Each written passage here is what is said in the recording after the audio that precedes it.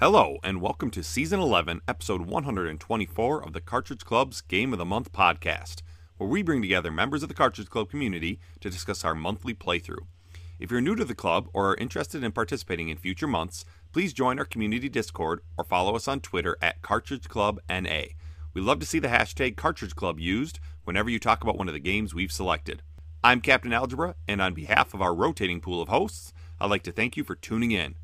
Additionally, on behalf of the entire Cartridge Club community, I'd like to give a huge shout out to our Patreon Club backers: Joel Boyce, Canadian Grooves, Christopher Rohr, Ross Rango, Caleb J. Ross, and Dean Lasagna.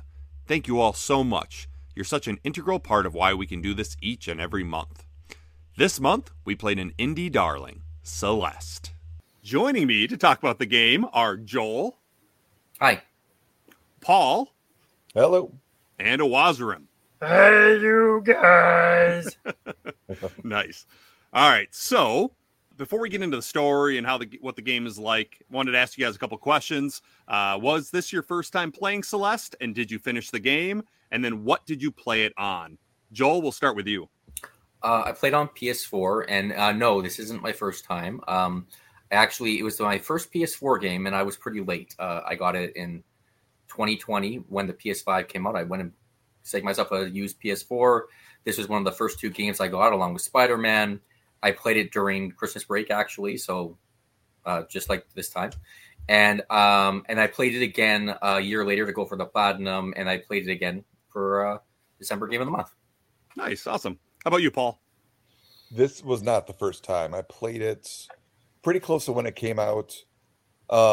Beat it. I didn't actually get the updates, like was it the DLC with the core, or was that?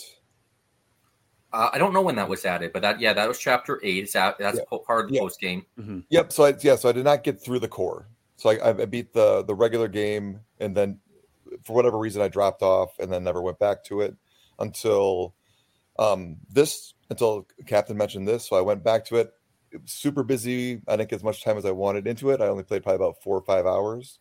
But I enjoyed going back into it. It's actually one of my favorite games. I really like it a lot. Mm-hmm. And what'd you play it on? The Switch.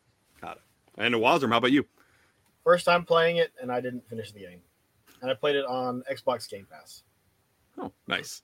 And I played it for the first time. I did grab it, I think, when it first came out with limited run. I grabbed it right away. And I know, Paul, you and I would talk about it when you were playing through it, when we were at work and stuff. And it seemed like an awesome game. And I remember, I think I played through the first chapter when I first got it, and I really enjoyed it. But for some reason, I put it off to the side and didn't come back to it until it was the Cartridge Club Game of the Month. I was like, sweet, gives me a chance to finally play it. And then I played it on the PS4, and I streamed it. I did finish it, but I did not go past Chapter 7. I didn't do the core and then the Chapter 9 stuff. I just wanted to kind of get through the main game because it was getting towards since I was streaming it, I wanted to get it all on stream. And with Christmas and New Year's, I was running out of time to actually get it done. So I just wanted to get through that main game. So let's go ahead into the story. It's pretty basic. You know, we've got Madeline, your title character, who is deciding to climb the Celeste Mountain, which is very tough to do. And she at the base, and she meets Granny, who says she doubts that she can do it, basically. And Madeline's pretty stubborn and thinks that she can do it and goes on her merry way. And that's the basic part of the story. So why don't we get into the characters right away? Were there any that stood out to you? We had Madeline, the main character, and then she meets Theo, Madeline, Granny, and Mr. Oshiro. So were any characters stand out to you guys? Madeline stood out just because I'm guessing that's her Madeline's mirror image. Mm-hmm. And the first time she shows up, I was just like, what's going on? And then she runs into him. Boom. I was like, why am I dead? I was like, what happened? And then I stand there and do it again. I was like, oh, okay. So now I've got to run from mice. And it was just an interesting, I guess, dichotomy, because all of a sudden it's like, oh, you've got your good part and your bad part. And like, they're the same person and you want to kill yourself now? Paul, what about you? I was actually going to say the same, and I mean, we'll probably get into like the actual, kind of like the ideas that are presented in there with mental health and all that stuff. But I just really connected with the idea I have a lot of like the similar dialogues that they have together, and I think a lot of us probably do Right. with either like our realistic or pragmatic self, kind of trying to kind of knock our more inspirational selves down. So I just really connected to it. A little history about my gaming that these guys don't know. I played like up to Super Nintendo, like way back in the day, and then I didn't play video games until I had a kid and then bought a Switch in like 2017. So I like missed a large section of gaming. And I really enjoyed getting back into it. And this was one of the first games that I kind of went back into. And they didn't kind of have games like this back in, 1993 or whatever. So it was just kind of, for me, it was kind of an interesting thing that they're doing these mental health issues and, kind of seeing how it all plays out. So I found that pretty interesting. Mm-hmm. What about you, Joel? I'm going to probably say Madeline herself. But you're right, like the whole battle line, her kind of mirror image is a big part of that, part of her story. I think it's interesting that, first of all, you have a character who's dealing with anxiety and depression, and that story kind of unfolds throughout the game in just little bits and pieces. It's not a super cutscene heavy, long 20-minute breaks from gaming kind of game, but the story's very complete. It's also interesting that she kind of like, you see kind of her worst impulses coming out. So sometimes she's a little bit unlikable. Like she gets annoyed, she gets irritated with people. She says the wrong thing, but she's like a good person. I like her. I like her a lot. I know some people who deal with anxiety. They really feel like this game represents them. I'm fortunate enough not to have that, but I still really appreciate that perspective. Mm-hmm. Yeah, I think I liked all the characters in their own way. I know when I was streaming it, for some reason, everybody really liked Theo. And so I had one of my former students was in the chat, and he was always like, every time Theo came on, he's like, Theo! He got super excited. It's like, yeah, Theo's pretty cool. I'm going to go with Mr. Oshiro, just because I liked the idea of, he's got this hotel, and he's a ghost, but he doesn't know it. And, adds a whole layer to the game and stuff because he's just trying to get you to stay and stuff. And you are obviously trying to get to the summit and just kind of see him having you try to clean up the hotel for him. And then at the end, he changes and chases you. I thought he was a pretty cool character.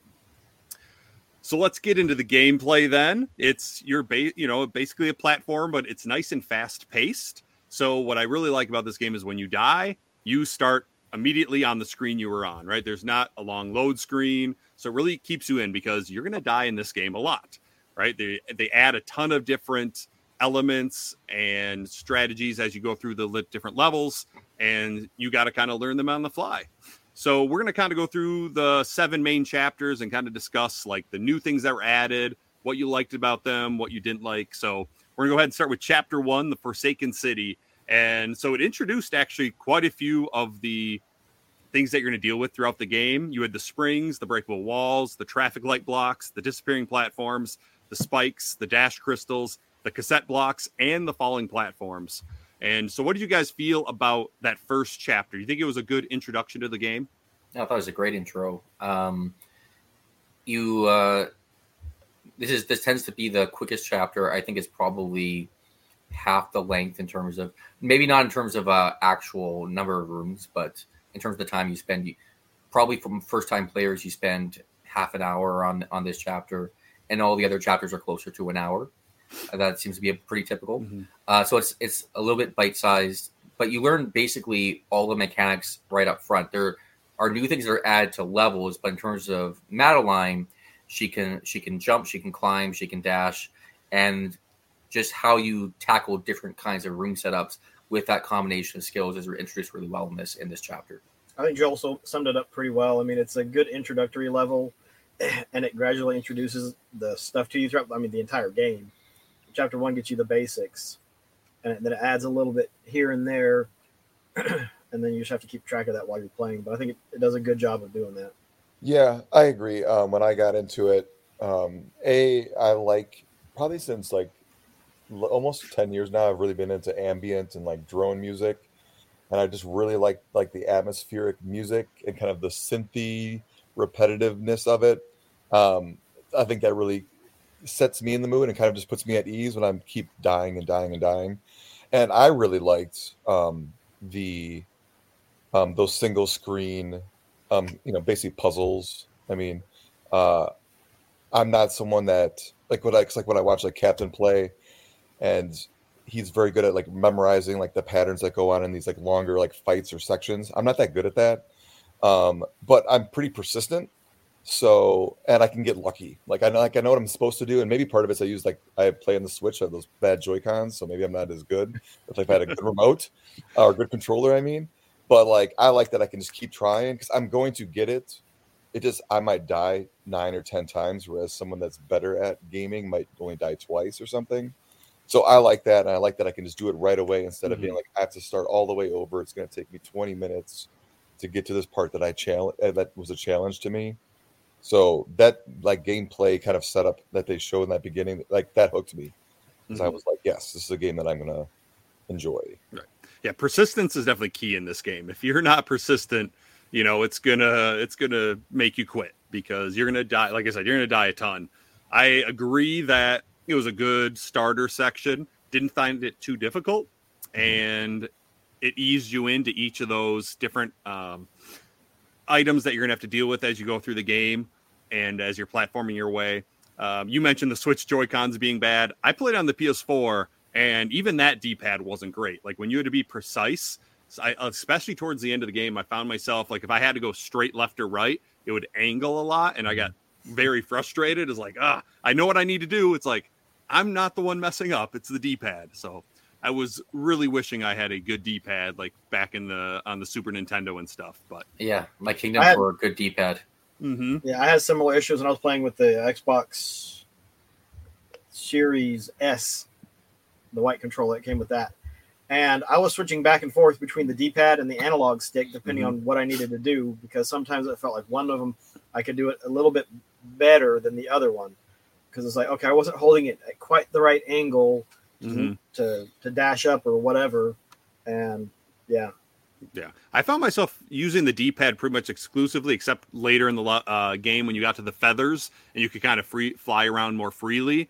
Then I would try to switch quickly to the analog stick, but then sometimes that would just mess me up worse.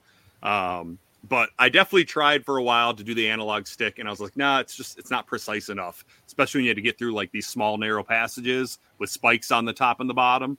And then I just end up with a lot of deaths. So after that comes Chapter 2, which Chapter 2 actually introduces the fewest amount of new items to you. You've got the space blocks, which is kind of the main idea of that one. But then you got the skull binoculars, which you can look at and kind of map your way around a room, which I found nice. But I'm not a super patient person. And so I would just look through and be like, yeah, I'll figure it out as I go. Whereas like other people would probably be like, okay, this is what I'm going to do. And then I'll do this next.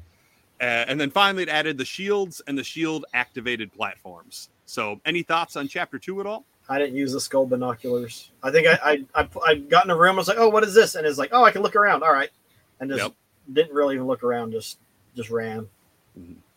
Yeah, you can't really map it out because if it's a really long room, long enough that they bother to add the scope binoculars, you kind of make okay, I need to do this and this. I already can't remember what the third thing is I have to do by the time I'm starting to do it. You you're going to have to try it 20 times anyway. This is in a game with infinite lives where you rarely get through a section without dying on your first playthrough.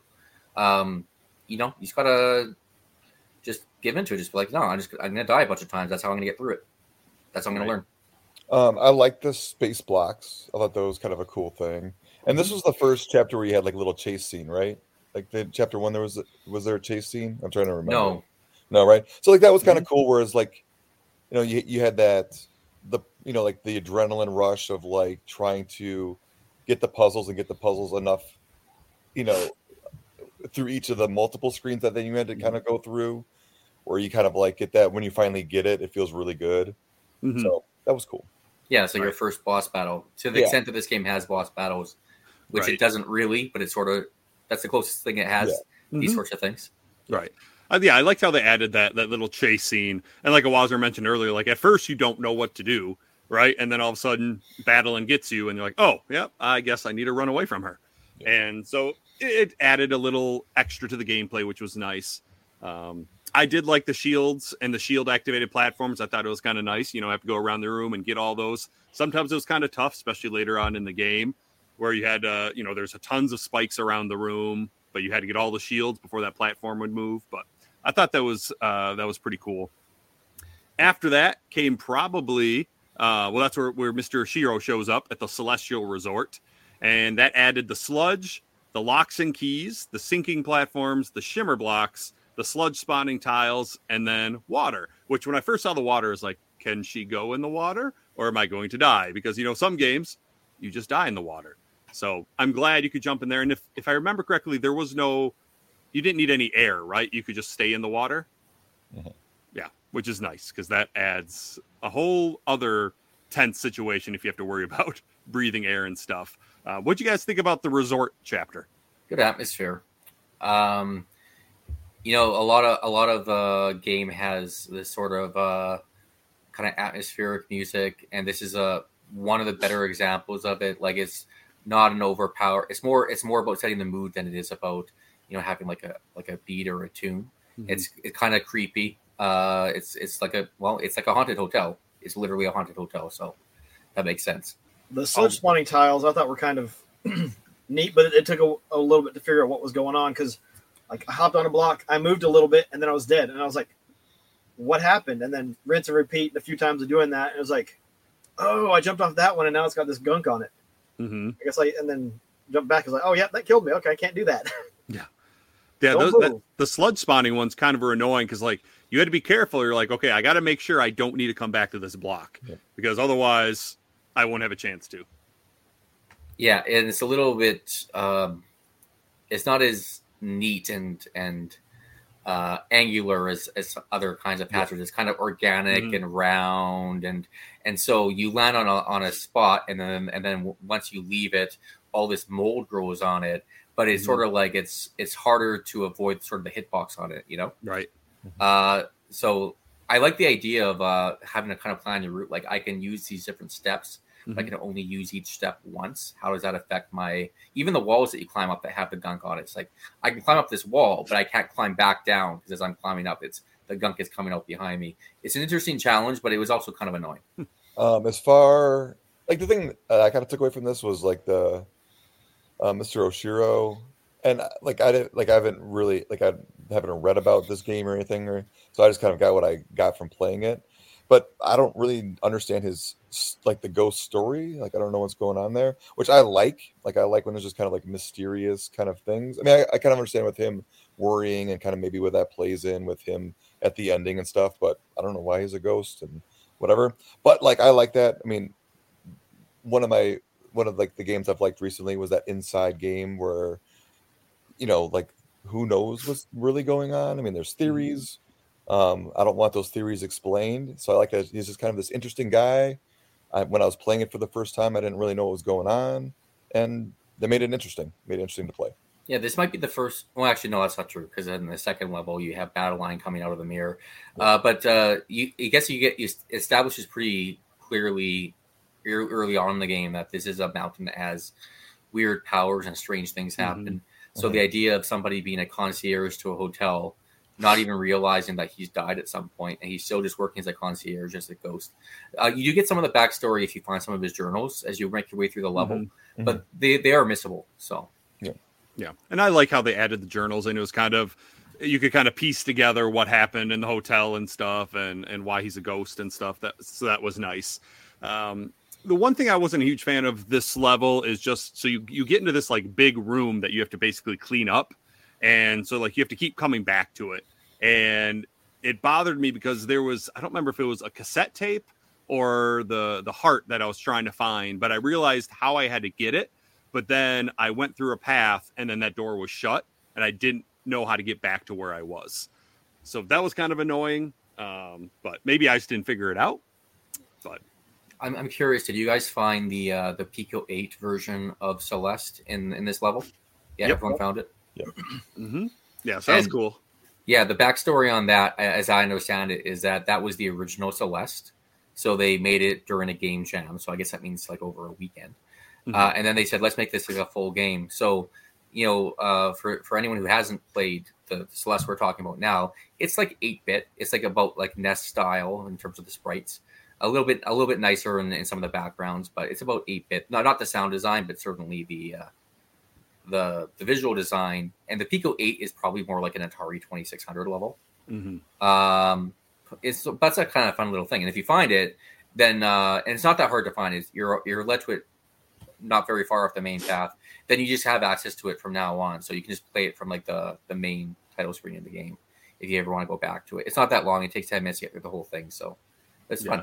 Yeah. I remember when I found it, I started playing it a little bit, and then people explained to me, what you just said about it being the Pico 8 version. So I was like, oh, okay. So I stopped playing it. But Paul or Wazram, did you play the Pico version at all? I played it a bit. I didn't get through it. It took me a while to figure out. I was like, well, why can't I do this one thing? I was like, oh, I think it was the double jump or the dash or something. I was like, why can't I do this? And I was like, oh, this is just not in this version of it. So, that took a second, but it was fun when I played through. I don't know how many of the screens I got through. I went through several of them. I thought it was fun. I was like, okay, I need to get back to the game. Yep, it's similar here. I mean, I didn't beat it. I didn't really know exactly what it was. I mean, I kind of figured out, that it was a similar-ish game to what I was playing. But then I was like, okay, yeah. Once I realized that it wasn't really part of the actual game, I moved on. I do like how you can now access it from the main screen, so you can play it anytime. So yeah, that was pretty cool. I don't know. I guess while we're on it, so that's kind of like a little Easter egg. I know, Joel, you put in there, some of the other Easter eggs. Do we just want to talk about those right now? Oh yeah, sure. Well, I know one of the ones that you found in your stream is the Super Mario Brothers 3 reference, right? Yes, I did, and I was super annoyed that I didn't realize it because, I got there, and that's where a Crystal Heart is, right? Yeah, I think that's how you get the Crystal Heart in that level. Yeah, so I think that's the only Crystal Heart I got, and I remember getting there and I couldn't figure it out, and I saw this white block on the floor, and I didn't think much of it. And then someone in the chat mentioned Super Mario Brothers 3. I was like, oh, duh. It's a white block. So then you duck on it for a little while, and then you go and you can actually climb the blocks in the background and then get the heart. So I thought that was pretty cool. Yeah, that's awesome. I know we all played on console, so we don't have access to this kind of stuff, but you can play this game on PC as well. And there's a lot of stuff that's buried like in the file. So those are some of the things you can do on PC. Plus, there's a whole modding community for this game, so people are creating like extra hard levels and mods for it. But if you go in the files, there are a couple of cool things. Like there's one thing that you're kind of meant to find if you want to dig around, where it's just like, oh so secret.wave. It's a file. And if you play it, it's just it's that Rickroll song. It's like but it's in like the 8-bit version of it.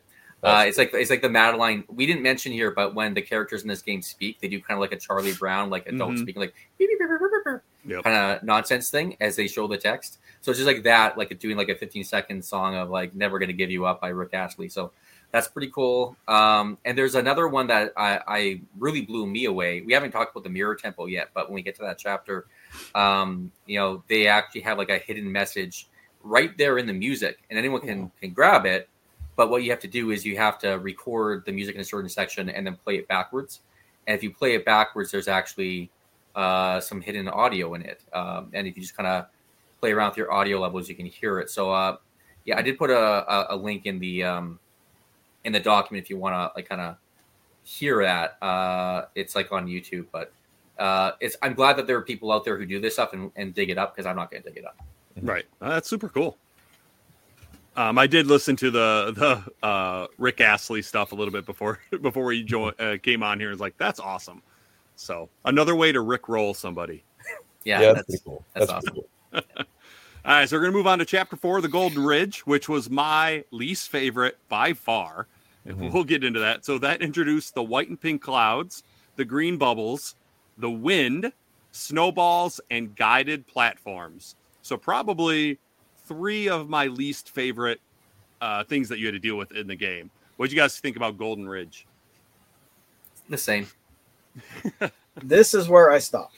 I got several screens in, and like the guided platforms took me a second to figure out. Well, it took me a couple of minutes to figure out what the heck I was like. What am I supposed to do? And because I was having difficulty jumping on top of the first one, it seemed to be like a very specific timed jump, and I was like, what the heck? I kept doing it. And I think I actually looked at pull up a walkthrough, and I was like, what am I doing wrong? I can't go anywhere else. You're running around.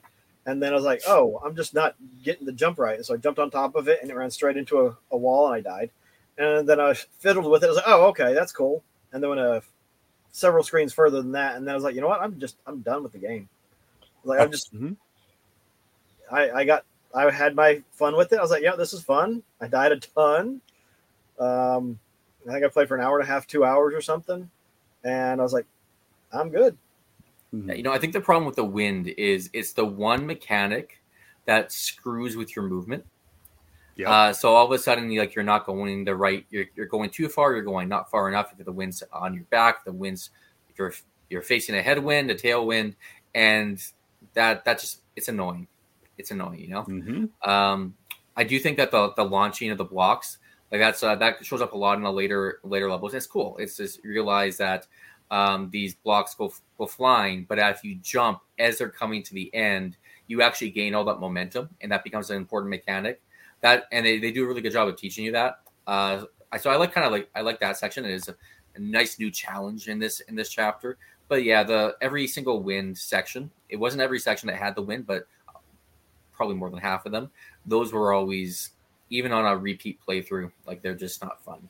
Yep, I'm similar. I mean, I like the guided platforms. I thought that was kind of cool. I like the snowball. But yeah, wind, pretty much in any game, is going to be kind of annoying. It throws off your timing, and because you get your muscle memory on how things act, and then it's like, oh nope. I mean, same with ice levels. You start sliding and stuff. It's like, oh okay, well now momentum has changed, and it throws everything out the window a bit. Right. Everybody always talks about ice levels and water levels in games being annoying, but to me, wind is so much worse. You guys hit it on the head. How it completely changes how you need to control yourself. You're used to knowing basically muscle memory how long you have to hold right or left to land on a platform, and now all of a sudden you have to hold it longer depending on how strong the wind is, and that just completely messes you up. And I was not a fan. And for me, for some reason, ice doesn't bother me as much. I can get used to it. Mm-hmm. It's just that because with the ice, you can kind of use your jump time to kind of maneuver yourself. Right. Whereas when it's the wind, it's, I don't know, especially in a very jumpy game, jump-based game. I don't know. Did not like it. Yeah, one of the major innovations of the worst Mario game, right? Mario Lost Levels, the wind. Yep. Going and Donkey Kong Country 2 is one of my favorite games of all time. My least favorite level is the one with all the wind. It just get wind out of video games right now. Bring in more bats. Yes, I will take more bats over wind. And Wind Waker. See? Oh, why? There we go. All right, Paul, you are out of here. Well, I'm just saying, and it proves that it's wind is no good. It's true, because that's why I don't like that game. You have to constantly change the wind, and it's annoying. Yep. Screw wind. Get it out of here. Guided platform, Wazram, you mentioned it took a while for you to or a couple minutes to figure it out. Same here. I got on the block and I didn't realize I could control it. I mean, it was cool once I realized I could, because that adds to how you solve some puzzles. But yeah, I couldn't figure it out at first. And then the clouds. Did anyone else have trouble bouncing on the clouds? I could not get the timing down. Yeah, on a first playthrough, that was a challenge for me. Mm-hmm. I struggle with some of that timing stuff for timing your jumps. It doesn't matter what the game is. I mean, when I was playing through Metroid Dread, even just timing space jumps, screw attacks, I'll mess up the timing. It's just a thing. I have no sense of time. Yeah, I could not. Even because you visit the clouds later on in the game, and it was still it was making me mad because I was almost at the end of the game, and these damn clouds were just, I could not get the timing right, and it was super annoying. So yeah, don't like Chapter 4. It might have been, I don't know if it's the one I had the most deaths on, but it was definitely close. Let's move on to Chapter 5, the Mirror Temple, which added swap blocks, red bubbles, blue torches, dash switches, yellow torches, red walls, and then the Seekers. Now, I don't remember, was the temple after Badalin forced you to fall down the mountain? Or was that no, the next it's before. Chapter? Okay. Got it. So that's chapter 6 that she does that. That's right. Yeah. Got it. Okay. So how'd you guys feel about the Mirror Temple? I mean, I can go first this one. I just remember this is one where like the persistence part really paid off for me. But I just remember like there's a lot of trial and error and like just kind of going and going and going. Eventually I got through it. I just remember it being more of a persistence level for me where I'm just kind of like, just keep going, keep going, keep going. This is probably my favorite actually level. It's a little bit different. I mean, there definitely are some,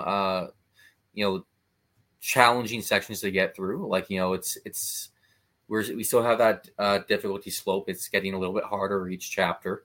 It's a precision platformer, but this is the one level out of all 7 where it's kind of a maze.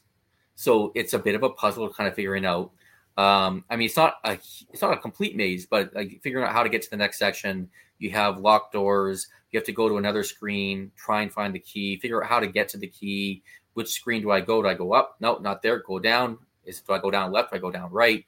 How do I get past this section? So there's a real puzzle solving element, almost slightly Metroidvania-ish, a little bit, that you don't really see elsewhere in the game. Great atmosphere, great music, and this is also really important thematically in terms of the story because we have a whole interplay between Theo and Madeline. They're both kind of this temple is kind of magnifying the power of the mountain and taking some of their demons out of their heads and into real life manifestations. So it's nothing spelled out super explicitly, but you're kind of a lot is laid out there. So like story wise, atmosphere wise, and some different things in gameplay. Like there's a lot to talk about in this chapter. It's deep. So I'm a fan of it. Oh yeah, for sure. And yeah, so this is one where Theo's stuck in the crystal or the mirror, right? And then you have to save him. Mm-hmm. Yeah. I'd say my least favorite part about this were the Seekers, though, just because they were relentless. I did like that the red walls were there that they couldn't go through. But I remember there were plenty of times you get to like a long room, the Seeker's following you, and you have to get like switches, you have to hit springs at certain times, and I would get like almost to the end, and then the damn Seeker would hit me, and I'd have to start the room all over again. And that was very annoying. Yeah, it's the only regular enemy in the whole game is those Seekers in this chapter. You can kill them. It's not easy. Oh, that's right. Like if they get smashed between the blocks, right? Yeah, basically they die the same way that Madeline dies. So if you can manage to kind of lead them into something where something's coming to smush you and you get out of the way and they get in the wrong spot. In some places it's not possible, but in some sections you can do it. That's very satisfying. Yeah, I think I managed to do it once on accident. And then a couple other times I tried and it just didn't work. I just ended up dying myself. So I'm like, all right, I'll just try to avoid them. Yeah, that's mainly what you're meant to do. Right. Yeah. See, Wazrum, if you just would have continued, you could have had one of the best chapters. I was done. Well, and when Joel was talking through it, and that's where the persistence part, like it's not even persistence. It's just a lack of committing to memory, the mazy kind of parts. Because that's where I struggle in games. It's like anything where it's like going where you have to remember what to do. That sounds stupid, but where you have to remember like where to go. Because I just kind of like go, and so for me, it just becomes a long thing of just trial and error of trying to remember where to go. But yeah, I bet because I just kind of looked at again to get a little memory of looked at some screenshots. But yeah, I mean, a beautiful level, like as far as like the aesthetics of it. Yeah, I think I probably agree with Joel. It's probably one of my favorite levels other than those Seekers. And which is good because the next chapter is one of my least. No, not chapter 6. Chapter 7 is one of my least favorites. But did anyone have anything else they want to add about the Mirror Temple before we move on to chapter 6? I think one thing, and I don't know, it's not chapter specific. I don't remember when I noticed it, but Madeline's hair color would let you know if you had another jump that you could use. Mm-hmm. And I don't remember where it was when I figured that out, but I was like, oh. Okay, because there was, what is it? You had to touch a horizontal surface. It wouldn't recharge over time. It was specifically you had to do it. She had to hit a physical horizontal surface where she could stand, even if it was only for half a second or whatever. and then it would recharge. Yeah, Yeah. and that's key. And you, I know exactly what you mean. Where sometimes you see something 100 times before it finally sinks in. You finally realize, oh yeah, I should have noticed that a long time ago. Yeah. Because it's actually not just those horizontal surfaces. There are certain types of items like the trampolines. Even if you hit them horizontally and they launch you, they actually recharge your dash. Yeah. So there are sections where you have to do the jump, do the dash just the right place, land in the exact right spot, get bounced off of a trampoline or spring or whatever you call it, and that actually gives you another dash. So as you get launched, you use your recharged dash at the right point in order to complete the traversal that you're doing. But you don't took me a while to notice some of those things. Yeah, I hear you. Right. And I'm glad they gave you a visual cue, because otherwise I definitely would have forgotten when I had used my jump and or my dash and when I didn't, or I still had it available. It also, if you were climbing and you're just like clinging to a wall, you started to flash if you were losing your grip, and then you would start sliding down the wall and stuff. So yeah, it was nice to have those visual cues for sure. All right. So at the end of that chapter, right, you meet Badeline again, and they're trying to. Was this when Madeline was trying to convince her to help her out and to stop this disagreement and stuff, but then Badeline's like no, and then knocks her down these many kilometers. And I was like watching her fall. I'm like, how was she going to survive this? I mean, I know it's a video game, but still, like she's just falling and falling and falling, and then she hits the water, which starts chapter 6. Yeah, is reflection. That's right. So it leads right into it. It's actually kind of cool because I like the continuity in this game. I like that there's story continuity, even though it's like a platformer. I like that you finish chapter 5 rescuing Theo, who's trapped in a crystal, and you get out of chapter 5, and then chapter 6 is you guys have just climbed out of there and you're at a fire, and you're like, oh man, that was difficult. That temple was crazy. And then this thing happens with Battle Line, and it starts chapter 6. Like I like the story connections there. These chapters don't feel disconnected. They really lead very nicely from one to the next. So yeah, great start. Also frustrating though, because chapter 6 is like at the bottom of the mountain. So you've been climbing, and you get visually shown, oh, I'm actually lower than I was even in chapter 1. I'm actually like down in these caves on a different side of the mountain. I have never been this low. So if you figure, like, I know that intellectually I'm on level 6 and there are 7 levels. So I know I actually am making progress in video game terms, but you kind of feel like in the world that you're in, I feel like I've lost progress. Like you kind of feel it a little bit, you know? Right. And that shows up in Madeline, right? She's basically like ready to give up at this point. And, she kind of has to convince herself that, no, I'm going to keep doing this. And yeah, it's a tough thought. Be like, man, I got to climb all the way up this mountain even further than when I started.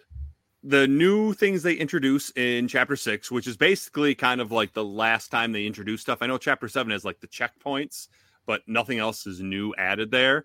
So you got your feathers, you got your trapped feathers, you got your Kevin blocks, which I didn't realize had names until Buddy Pow announced that in the chat during the stream. He's like, Kevin. I'm like, okay, who's Kevin? And then you got the bumpers and then the purple orbs towards the end of the chapter. So how do you guys feel about reflection? One thing that I did, I'm sure I didn't notice it on my first playthrough, but I realized later on, well, in the main game, it's the only chapter that doesn't have any strawberries in it. Yeah. Which kind of makes sense because it's like, well, she wasn't supposed to be there. It wasn't part of her mountain trip. So it kind of also emphasized the idea that this is like a detour, like, oh, you screwed up and you ended up in this place and there's nothing here to do except to get through it. Although there is a crystal heart, to like every other chapter. I think this one wasn't bad. I didn't like it as much as chapter 5, but yeah, it's not bad. The Kevin blocks are interesting. These kind of they kind of look like thwomps, actually, like from Mario. Mm-hmm. But what they can go up, down, left, or right depending on the block, and basically you have to annoy them by dashing into them. That makes them mad, and then they go towards you, and you have to basically do that on purpose in order to cause them to smash through walls or to give you a ride across certain sections of certain levels. It's a challenging chapter, but not a bad one. And story wise, interesting because you encounter Granny again, you encounter Theo again, at least at the ending of it. There's some more progression of the story with Battle Line, and there's another kind of a boss battle at the end, which I think that I watched your stream, Cap, and thought it went on a little bit long, but I liked it a lot. Remind me what the ending was for those. It's a chase with a Battle Line where you're basically trying to come to a resolution with her, and she's saying, "Leave me alone," and so you have to start chasing her, and she starts firing off projectiles at you, and you have to dash into her. Yeah, no, that was a cool one. I like that one. Yeah, I liked it too. It just went on too long.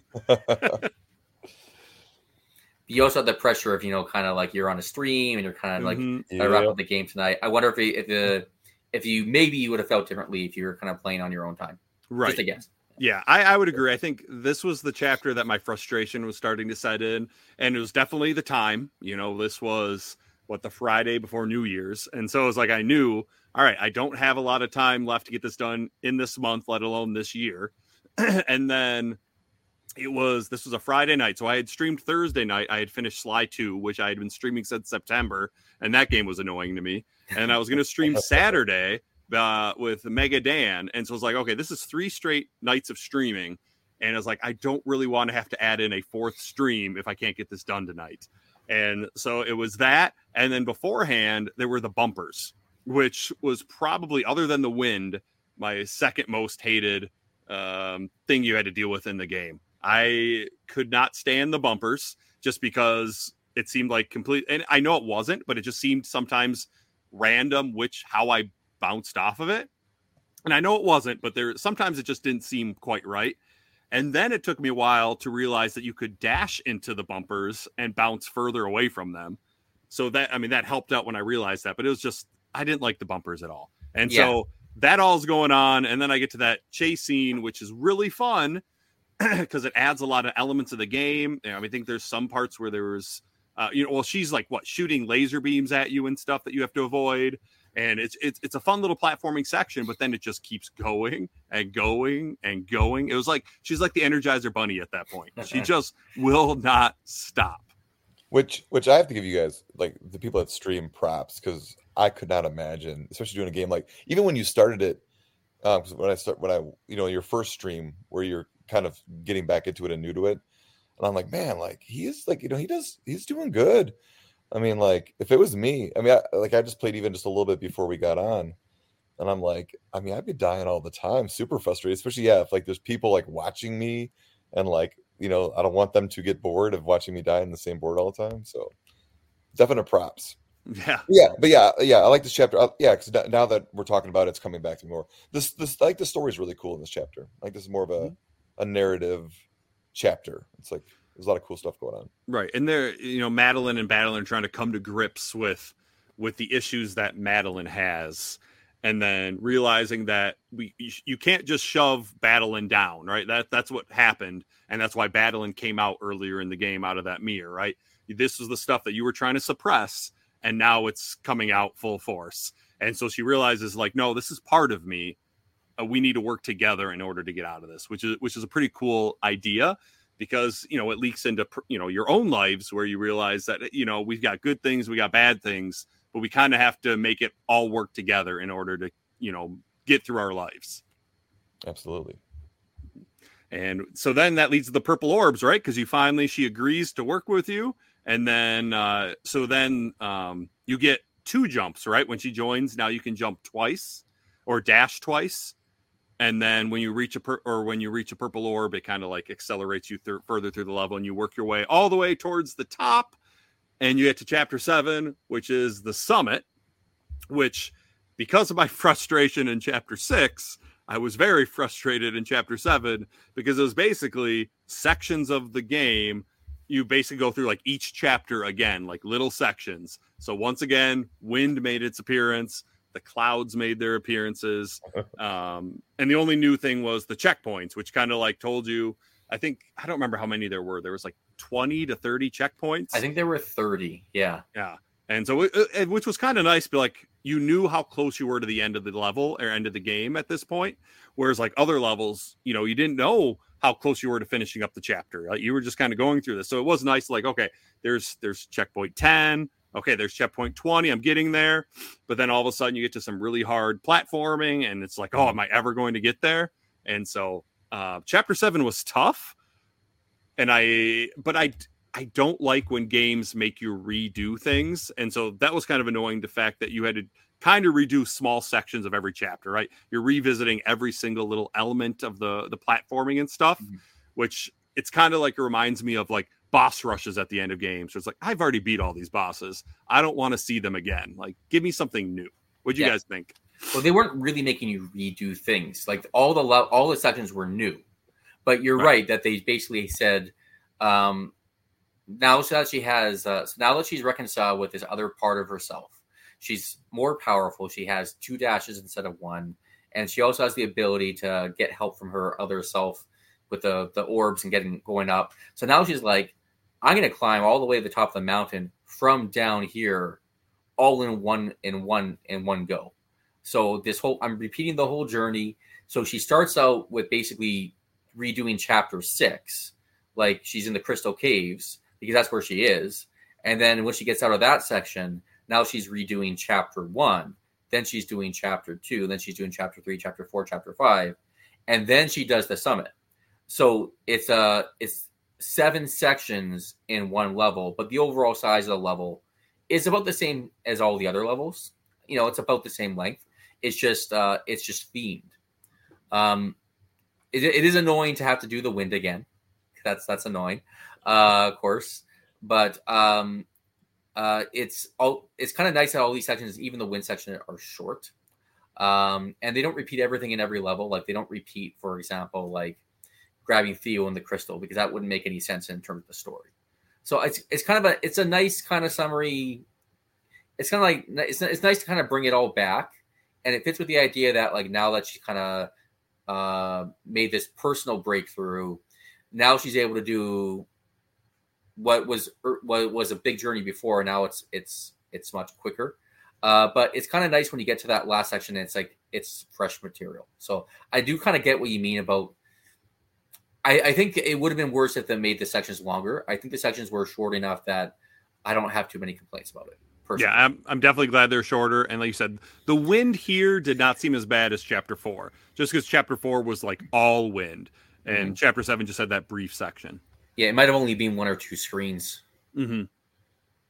Yeah, I mean, I think because I typically agree with what Cap was saying, and I think maybe if he wasn't like doing it for his stream and trying to get done and having the time constraint kind of part of it as well, because I do agree with Joel. I did like it because it was like kind of part of that story. You know, you did get knocked all the way down. You had this kind of, you know, figuring out moments, and now it's time to get to the summit. You know, so I liked it. I liked the checkpoints. I just like seeing like the little kind of like, you know, taking off the notches as you go up. I liked that. I liked revisiting because I did enjoy the game, so it was fun to kind of do those things again, kind of be refreshed about what was, you know, what the game was. But again, like as Joel was saying, they are new challenges. You're not like redoing a boss that you've already done. Like it is a new challenge. So I liked it. So Wazram, we just need to give you like a save file that as starting at chapter 7, and then you could basically play through the whole game if you just do chapper 7. But I wouldn't. It'd take me a while because then I'd have to relearn all the things that they introduced in chapters, the rest of chapter 4, 5, and 6. You know, there's actually another option. You may or may not be aware, but there's this thing called assist mode.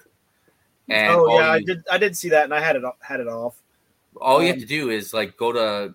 If you wanted to, I'm not saying you have to, but if you go back to your save file and go back to chapter 4, and you just go to the pause menu and turn on assist mode and say, I'm just going to give myself infinite dashes, and I'm going to get through this. I'm going to get through chapter 4 in like 10 minutes, and then I'm going to turn assist mode off and try and explore and try and enjoy chapter 5. Oh. There you go.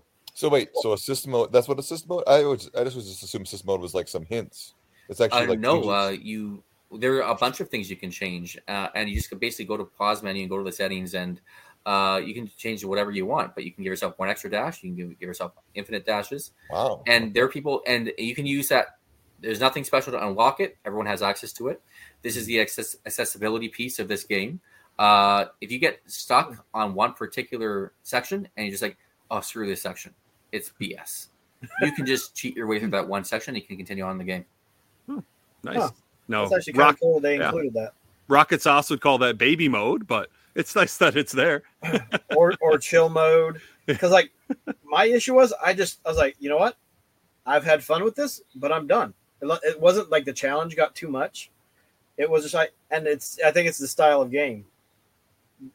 When we get to the other games that are like this, I'll talk about it more. But it gets to a point, and I'm like, I've done enough. I'm good. I'm ready to move on to something else. Right. Be honest. You just wanted to get back to Dread.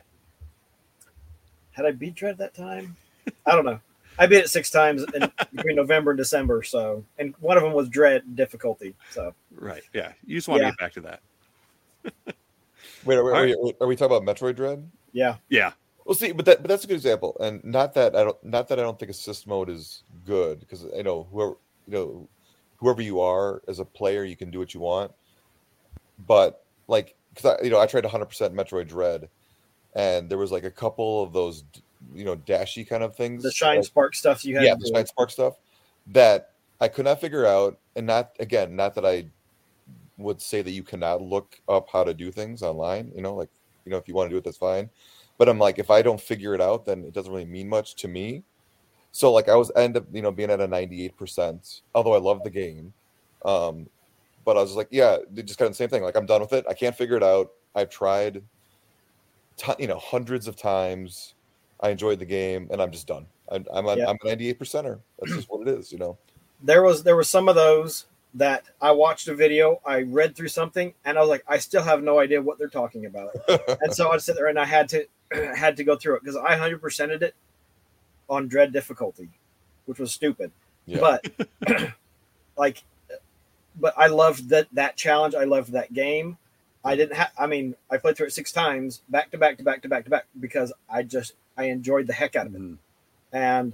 But like that, like Celeste, for whatever reason, like I hit the point, I'm like, you know what, I'm good. I enjoyed what I played. I had fun with it. I'm ready to move on. Nice. Yeah, I think that's the same for that's the approach I take. There's some games that, wow, I had so much fun with this. I want to play it again right away. And you know what?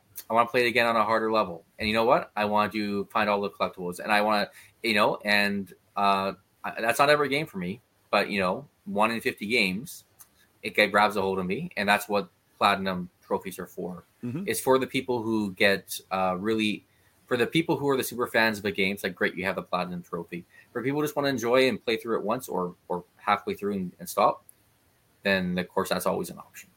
Right. Yeah. And so basically chapter 7, that's end of the main game, right? You get credits, you reach the summit, everything's good. But there are those 2 optional chapters. And I know, Paul, you kind of talked about earlier, like that was like the DLC and stuff. There's chapter 8, the core, and chapter 9, farewell. I personally did not play them. Did any of you play those at all? I did.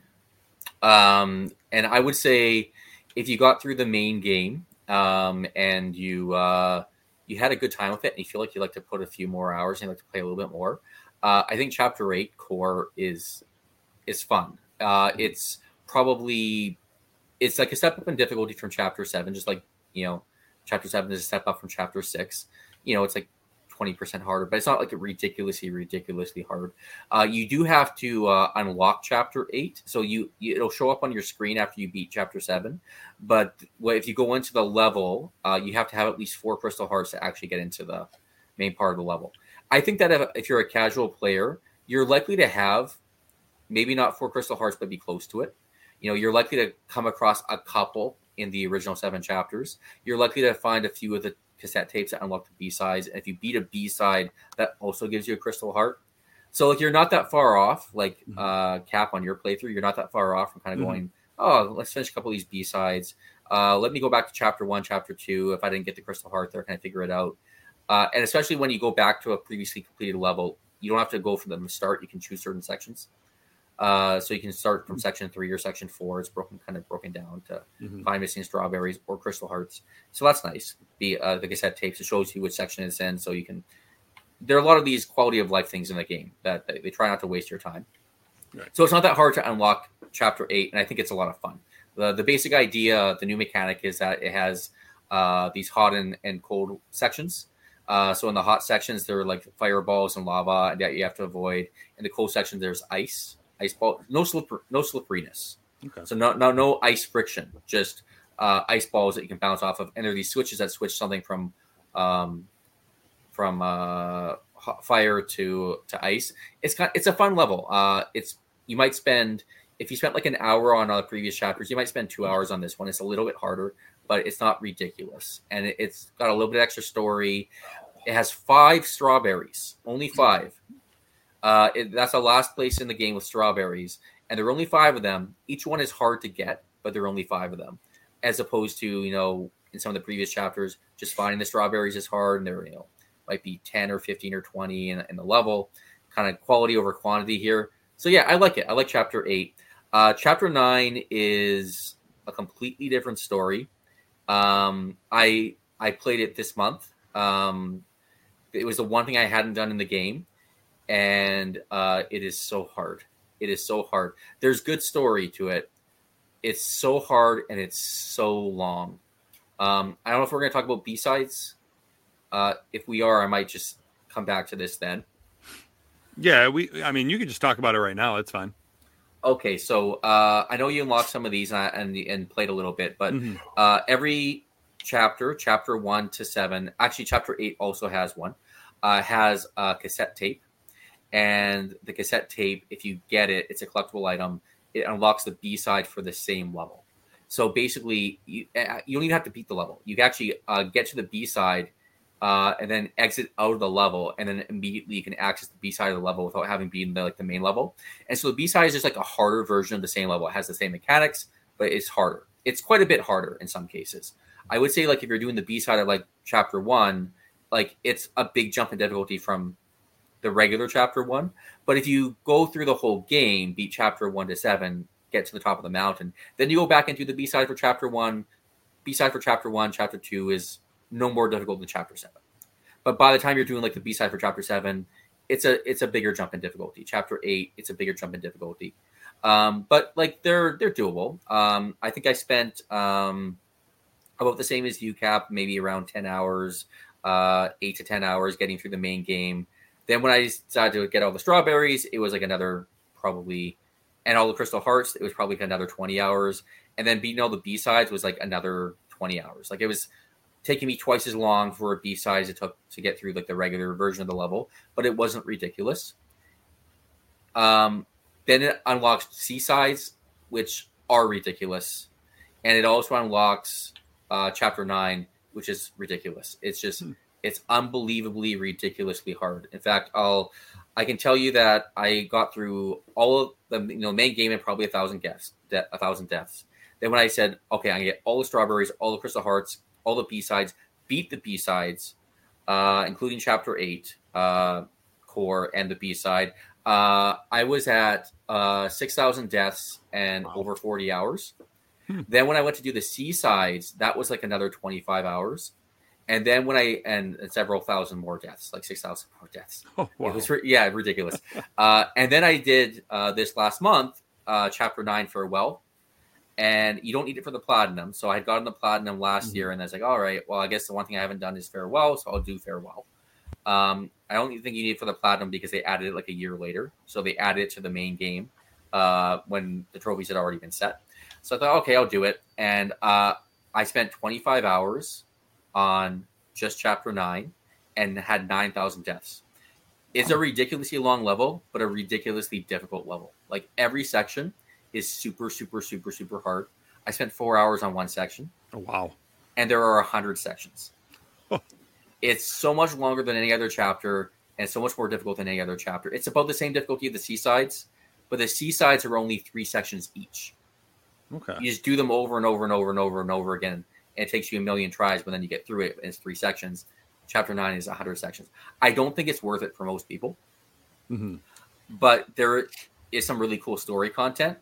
So I'm kind of annoyed. I kind of feel like the B-sides are awesome because they don't have any new story content. They're just an extra challenge. They're really cool because they have remixed versions of the songs from the main level. So you have like the Chapter 5 remix. It's like this cool, funky Mirror Temple jazz version. And it's got a really cool beat, and it's like fast paced. And it's just an extra challenge. It's fun. But then Chapter 9 has all the story content. And I was like, you shouldn't put all the story content in this ridiculously hard level that like less than 1% of people are going to beat. Right. So you can watch it on YouTube, but that's my one complaint. Well, that's cool though. I like that they have so much more that you can do if you want to go past the main story. And if this was a game that wasn't streaming, like I was just playing it on my own, I'd probably would have been more willing to try out all of those other things. But being on stream, it's like I'm just gonna get through the main game. But I know one of the people in my stream mentioned definitely do the core, and they did say how hard Chapter 9 was. So I don't know, maybe it's something I'll go through at some point, but I don't know if it'll be anytime soon. So you mentioned the B-side tapes. The only other extras we really haven't talked about are the Crystal Hearts and the strawberries. So I know strawberries only change like what your friends think about your pie at the end of the game, right? Is that right? That's right. They don't unlock anything. They just they affect that one little scene. Right. Which, so like at the start of the game, like I knew I wasn't going to try to get them all, but I was like any that I saw, I would at least make an attempt for, but I wasn't going to search them out. And if there's one I was dying a lot on, I'm like, yeah, I'm not going to worry about it. But for the Crystal Hearts, do they do anything? Yeah, the Crystal Hearts are needed to unlock Chapter 8 core. You just need 4 of them. So you can take any 4 you want. There are 1 or 2 Crystal Hearts in the main game that are really ridiculously hard to figure out. And but some of the other ones are like kind of cool actually. I like the one in Chapter 2 and Chapter 3 because in Chapter 2 the very end of that level is Madeline waking up and realizing, oh, that was all a dream. Or she thinks it was a dream, but actually it wasn't. But she thinks it was a dream where this part of her escaped. And then now it's like it's morning, and now it's like everything's back to normal. And you end up seeing the Crystal Heart on your way out, or it's very easy for you to come across it, but you can't access it. And there's a little note that says, in waking, I'm an iron fortress, but in dreams I'm wide open. And you're like, oh, I have to get to this spot. I have to get to this spot in the earlier section before the escape sequence. So you go back and just restart the level from the beginning, and you try and get to that same spot during the time when all the space things are activated, the space blocks, and you realize, oh, that's where it is. And it's kind of clever how you get to it. And there's also one in Chapter 3 where you walk right past it, and you're like, okay, I see there's a Crystal Heart there. I don't know how to get to it, but I know it's in this general area, and you can play around and look for shortcuts, and eventually you might uncover it. So they're kind of fun to get, but there are a couple that are kind of BS, and I would just say look them up. Yeah. Well, and that's where, because going back, so that's why I didn't go into the core, because I didn't have the Crystal Hearts when you were talking, I remembered.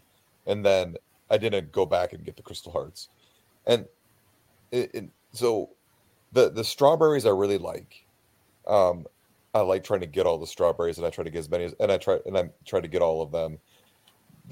And again, not a criticism, but just like for me personally, I didn't like the Crystal Hearts because it seemed like it was more like not that you're just figuring out a puzzle. It seemed like almost like you had to kind of either get lucky or like spend way too much time trying to figure out stuff, or like, I don't know. I mean, was that how the Crystal Hearts were, or was it more like they were there to, you could figure out the puzzle within the context of playing the No, I would agree that I think some of them, if you're just making a point of exploring, you're kind of looking for any suspicious walls, or you notice an opening. Oh, there's an opening there. I wonder if I can manage to get to that opening, and then it'll open a different section off the main path, and you're likely to come across a couple of them.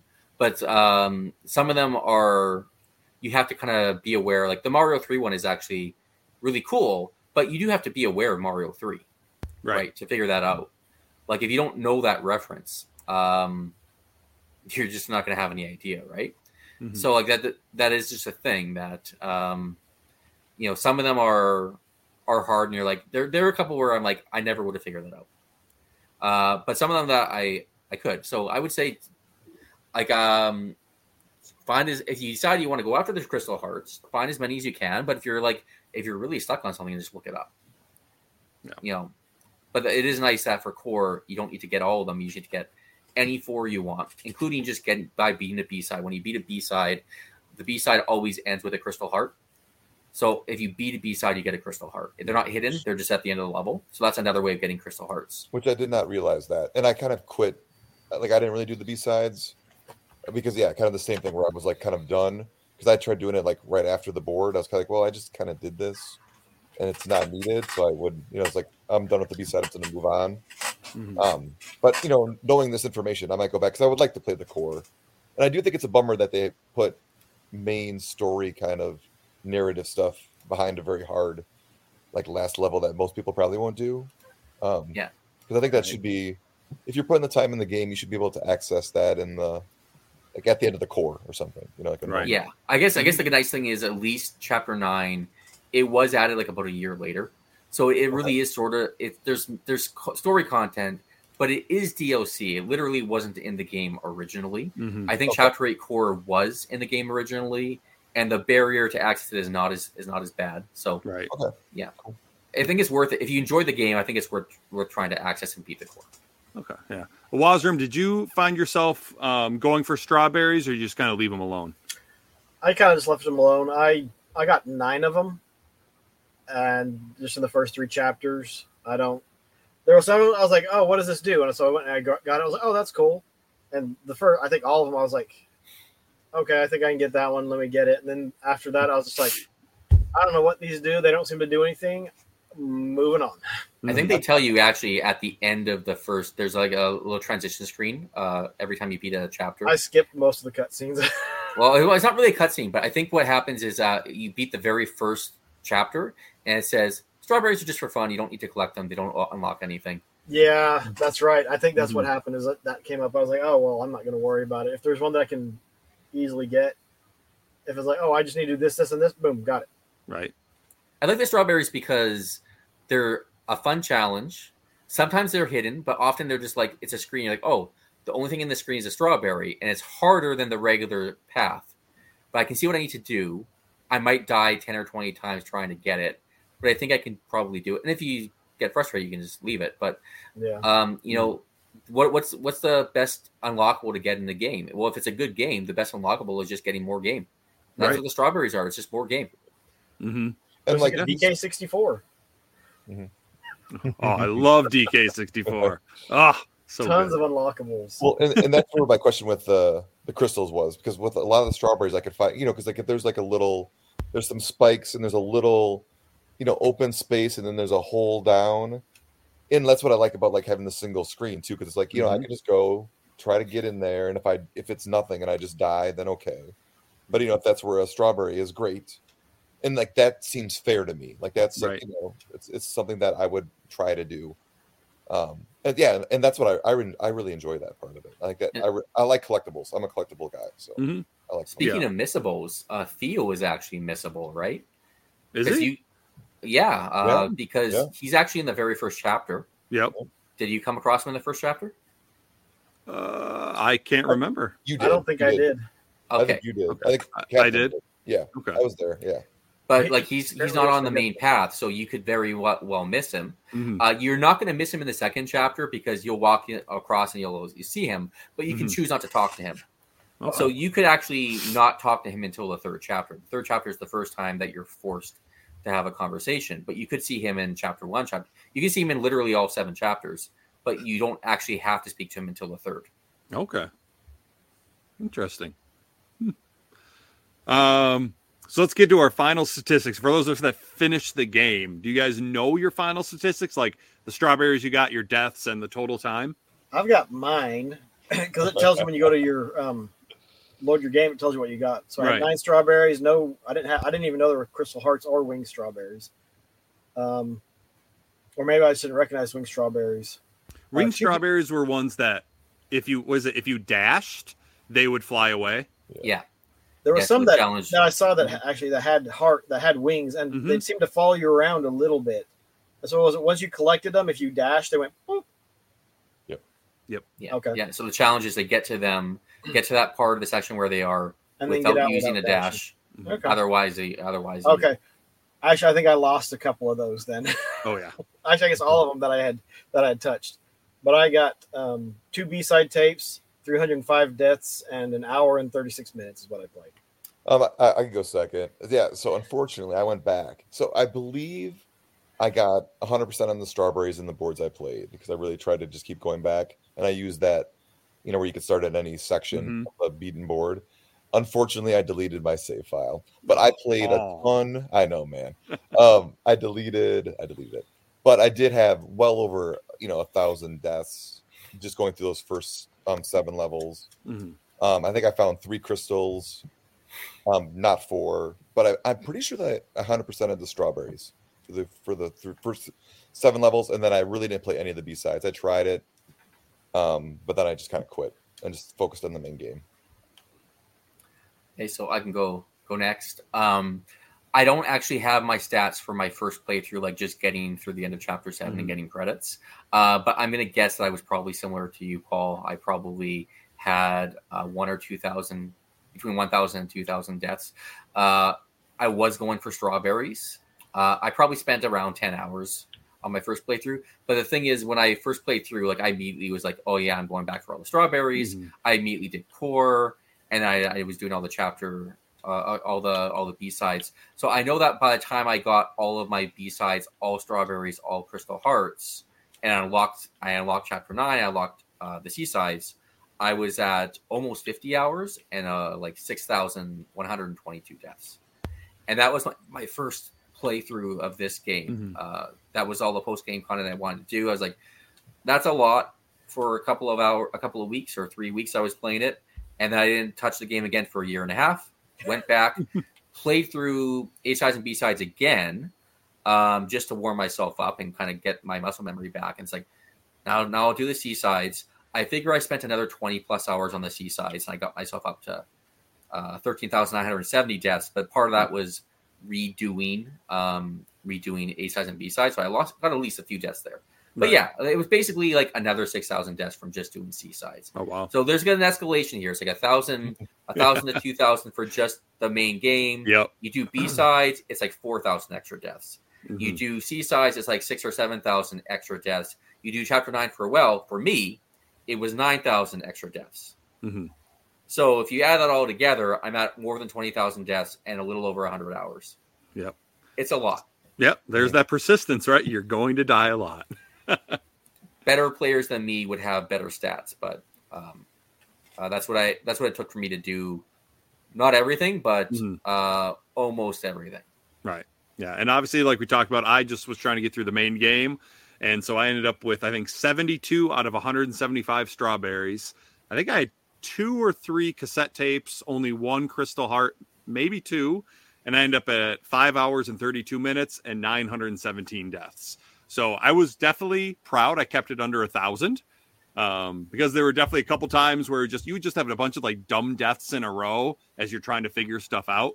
But yeah, I was happy with under 1,000. Were there anything else you guys wanted to talk about before we get to our overall thoughts? I mean, it's a fun game. Like I hadn't played it before. I don't remember even hearing much about it other than people like, oh yeah, this is a fun game. I think it was. I'm glad I tried it out and played it. Some. Yeah, I guess I would just say I mentioned briefly previously. There's a modding community, so there are D-sides. That's not official, but there are people who are just like, let's make even harder versions. So they made D-sides. There's this whole there's a big mod that came out last year. I think it was last year, called Strawberry Jam, which is again a fan created thing. It's supposed to be super, super hard. You need to play on PC if you want to play that content, but there's new content being created and new challenges. And there are speedrunners who have done this game. I can't believe I actually did this, but I watched a 4-hour YouTube video of somebody getting 100% deathless through the entire game. So he beat the main game, all B-sides, all C-sides, farewell. And he also did every level twice, because once he beat all the levels, he went back and did the levels again to get golden strawberries, which are a ridiculous thing where you have to do the entire level without dying. Huh. But you have to beat the level once. So he beat the level without dying already, but he had to go back and beat the level again without dying to get the golden strawberry, because you have to beat the main game before you unlock it. So he just played the entire game, including Farewell, where I had, remember, I had 9,000 deaths on Farewell. He did it without dying. Wow. And it only took him 4 hours? It took him 4 hours to do all of this. He That's stopped a couple of impressive. times to go to the bathroom, but like that was it. I wasn't expecting to watch the entire 4 hours, but I ended up watching it like 6 months ago. I was like, I watched the first little bit, and I just kept watching and watching. It's like, oh, it's been an hour. Kept watching and watching. I watched over a couple of nights, but I was enthralled. I was like, I can't believe this. He's getting through sections without dying that I took hundreds of attempts on. Yeah. Well, Paul, you just mentioned it. It's mesmerizing, right? When you see when there's a game like this, which is just all about precision platforming and stuff, and someone can do it so flawlessly, it's mesmerizing to watch. No, like I like to watch. I mean, in a game I might talk about when we were kind of wrapping up here too. Well, unless we're talking about other games, is Hollow Knight. But like I like watching. It's fun to watch people with a game that you love just be able to break it, as long as it's not actually broken. I shouldn't say that, because I don't like watching like any kind of speed runs. But if it's like just a regular speed run where you're beating the game normally, like it's amazing what people can do, and it's because you appreciate it. Right. You play it. So Where they've mastered the game as it was intended to be played. Not, hey, if you walk into this wall at this angle doing this and that and the other, you flip through and you skip 2 levels or whatever. Yeah. Oh, actually, that's interesting, because there's been sort of like a fan dialogue with this game that is quite unusual. And when they came up with this Farewell chapter a year later, it was because a speedrunning community grew up around the game, and they did create some speedrunning tricks that were not really intentionally designed for the game, but they were sort of arose out of the way the game was programmed, and realized, hey, if you do this, you can clip this and do that and maintain momentum. And then they created Chapter 9. I didn't mention this, but one of the things that makes Chapter 9 so hard is the creators of the game made Chapter 9 so that you could only beat it with speedrunning techniques. Oh, wow, so they forced you to learn speedrunning techniques that grew up around the speedrunning community, and then made this level that can only be beaten with these techniques. Interesting. And they're so hard. Like I had arthritis from doing these things, like pressing this button, pressing that button. I had to switch my thumb placement on my right hand, because I realized I have to be on the dash button and the jump button at the same time. It was taking me too long to switch between like the X and the O. I had to be on the X and the square. Yeah. Otherwise, I couldn't do it in Chapter 9. Yeah, that's cool. That's cool. Very cool. Yeah, that is cool, but that also makes me not want to do Chapter 9, because I don't recommend it. I don't recommend it. You know, I need something to do for Cartridge Club Game of the Month, right? I thought I was done with my second playthrough with the Seasides. It's like, if I'm going to do a third crack at the game, I guess I'll do it. So I blame you, Cap. Me? Hey, no, don't blame me. There's multiple hosts that chose this game. You can't blame just me. Yeah. But that's super cool. Yeah, I think maybe I will play Chapter 8, but I'm not so sure about Chapter 9 now. Hey, just use the assist mode. No, I don't play baby mode. Okay? You can use assist mode on Chapter 9. Actually, that is a thing. That's totally a thing. Come on. It's true. Wazram, you know me, okay? Yeah. I play games legitimately, okay? No save states, no rewinding, default settings, no baby mode. I'll use baby mode if I just want to get through the game. Yeah. If I'm like, this game has been here too long, it's time for it to go. I just want to see the story, how the story plays out, or I just want to, whatever. Yeah. I'll use it, because I'm just like, I have so little time to play. Yeah. No, I just enjoy the grind. I don't know. That's why I play games, especially like difficult games. I like putting the time in, because then it feels like I accomplished something. Yep. Whereas if I put this game on assist mode, then it's not going to have any meaning to me. Yeah. It's just like I feel like I cheated. Yeah. For me, it's just specific games. Some games, like, okay, I don't really care about going through this way, or hey, I want to do this one, because I love this game. Like there's a game called Starflight. The speed run is 3 minutes and like 20 seconds or something. Wow. You skip the entire game, and it is an awesome game.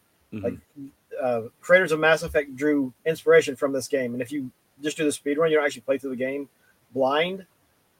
There's a ton of grinding, not only for money but also information, because you don't know what's really going on when you boot up the game. It's like, oh hey, you got to go do this, but you've got to get information from these guys, and it's just like you're piecing together a giant puzzle. It's awesome. Right. That's a Genesis game, right? Yep.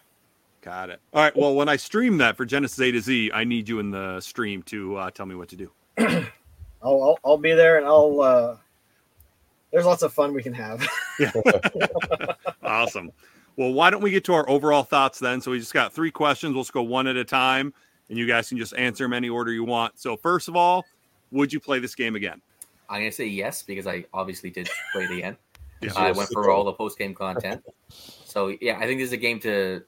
So, yes. Would you do Chapter 9 again? No. Jesus Christ. I just had to see if there was a limit to how much you would do in this game again. Where's the insanity line? Right. I might, but it has to do with the like I said, the style of game. Like I play them for a while and I get my fill of it. I'm like, that's great. I enjoyed what I played. Time to go on. I am going to, and because I kind of started playing again for this. I didn't beat it or anything. So I'm going to go through and I'm going to make it through the core because I do enjoy the game. And when you mentioned the 125, I did get the 125 strawberries. I remember that now. So I'm going to go through. I'm going to get the strawberries again. I'm going to get the core. I'm probably going to skip the farewell, and maybe I'll do some of the B-sides. But yeah, I'm not going to die 9,000 times. I don't think I would enjoy that part. I don't think I would enjoy that. Yeah. Like I like Chapter 5 is awesome. Yeah, I like difficulty, but I don't like insanity. Yeah, I want to be able to do it. Yeah, and I might play it again. I find myself rarely replaying games these days. I'm much more of like, hey, I've got this huge backlog. I want to just keep getting through as many different games as I can. So maybe I will, but it's not that I didn't like it. I just want to play other games. So next is go ahead. That's basically why I didn't finish it. It's because I was like, I'm good where I'm at, and I think I had a decent death ratio for how far I made it. I got 2 of the B-side tapes, made it through part of Pico, and I was like I said, I was done. I was like ready to move on, and I had to get more games finished for my console challenge. So yeah. All right, what would you rate this game on a scale of 1 to 5? Now, unlike Curtis, I do allow halves. So you can do it any ranking, anywhere from 1 to 5, 1 being very bad, 5 being the best. I'll start. I give it a 5. I think I'd go like 3.5 to 4. I think it's a really good game, and like you don't have to complete it, and you can get to a point where you're done. Like I finished chapter 3, a little bit into chapter 4, and I was like, you know what? I'm ready to go play something else. Yeah, I mean, I was thinking. So this is like for us, like our personal ranking. Yep. So just for us, I mean, it's a 5. I mean.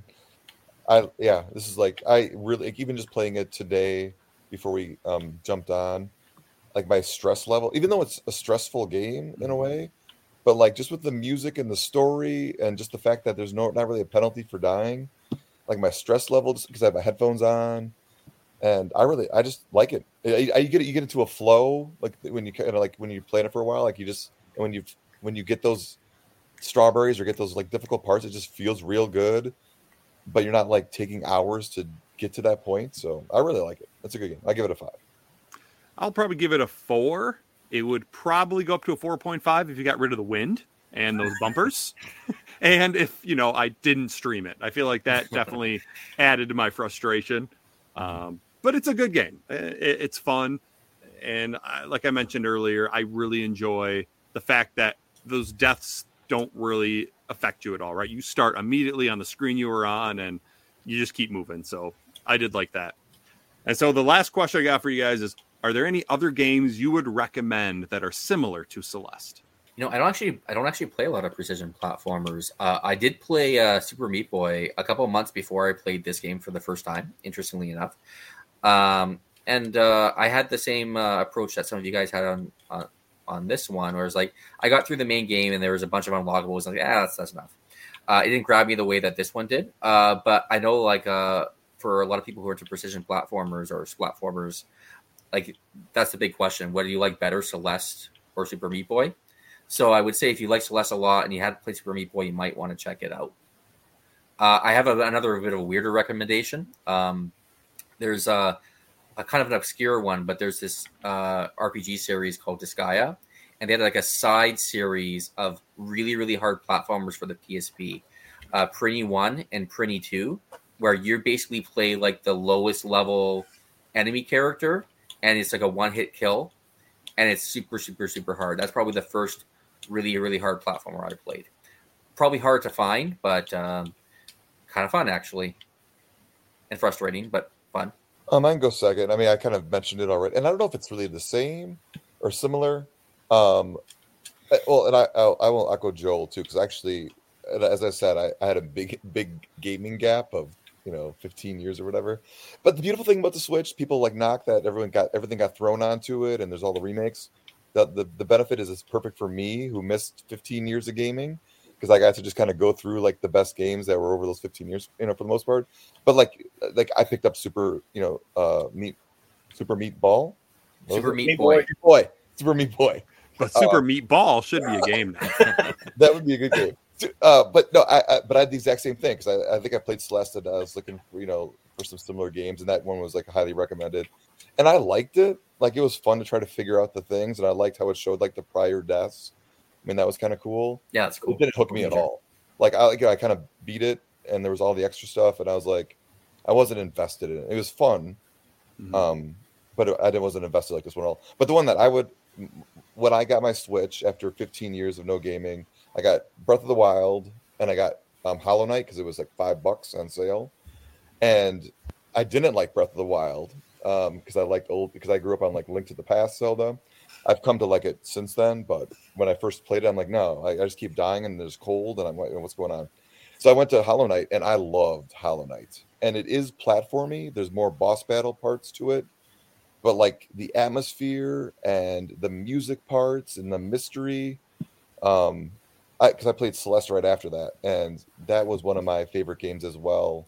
And if you like kind of like this old aesthetic, as far as like the graphics and stuff, I cannot recommend it. And it's always cheap. You can get it for like usually $5 on sale on any system. So yeah, good call. It's a different kind of a game, but I really see the similarities. Really, really hard Metroidvania platformer, more of an action fighting aspect to it. But yeah, they're both up there in terms of difficulty.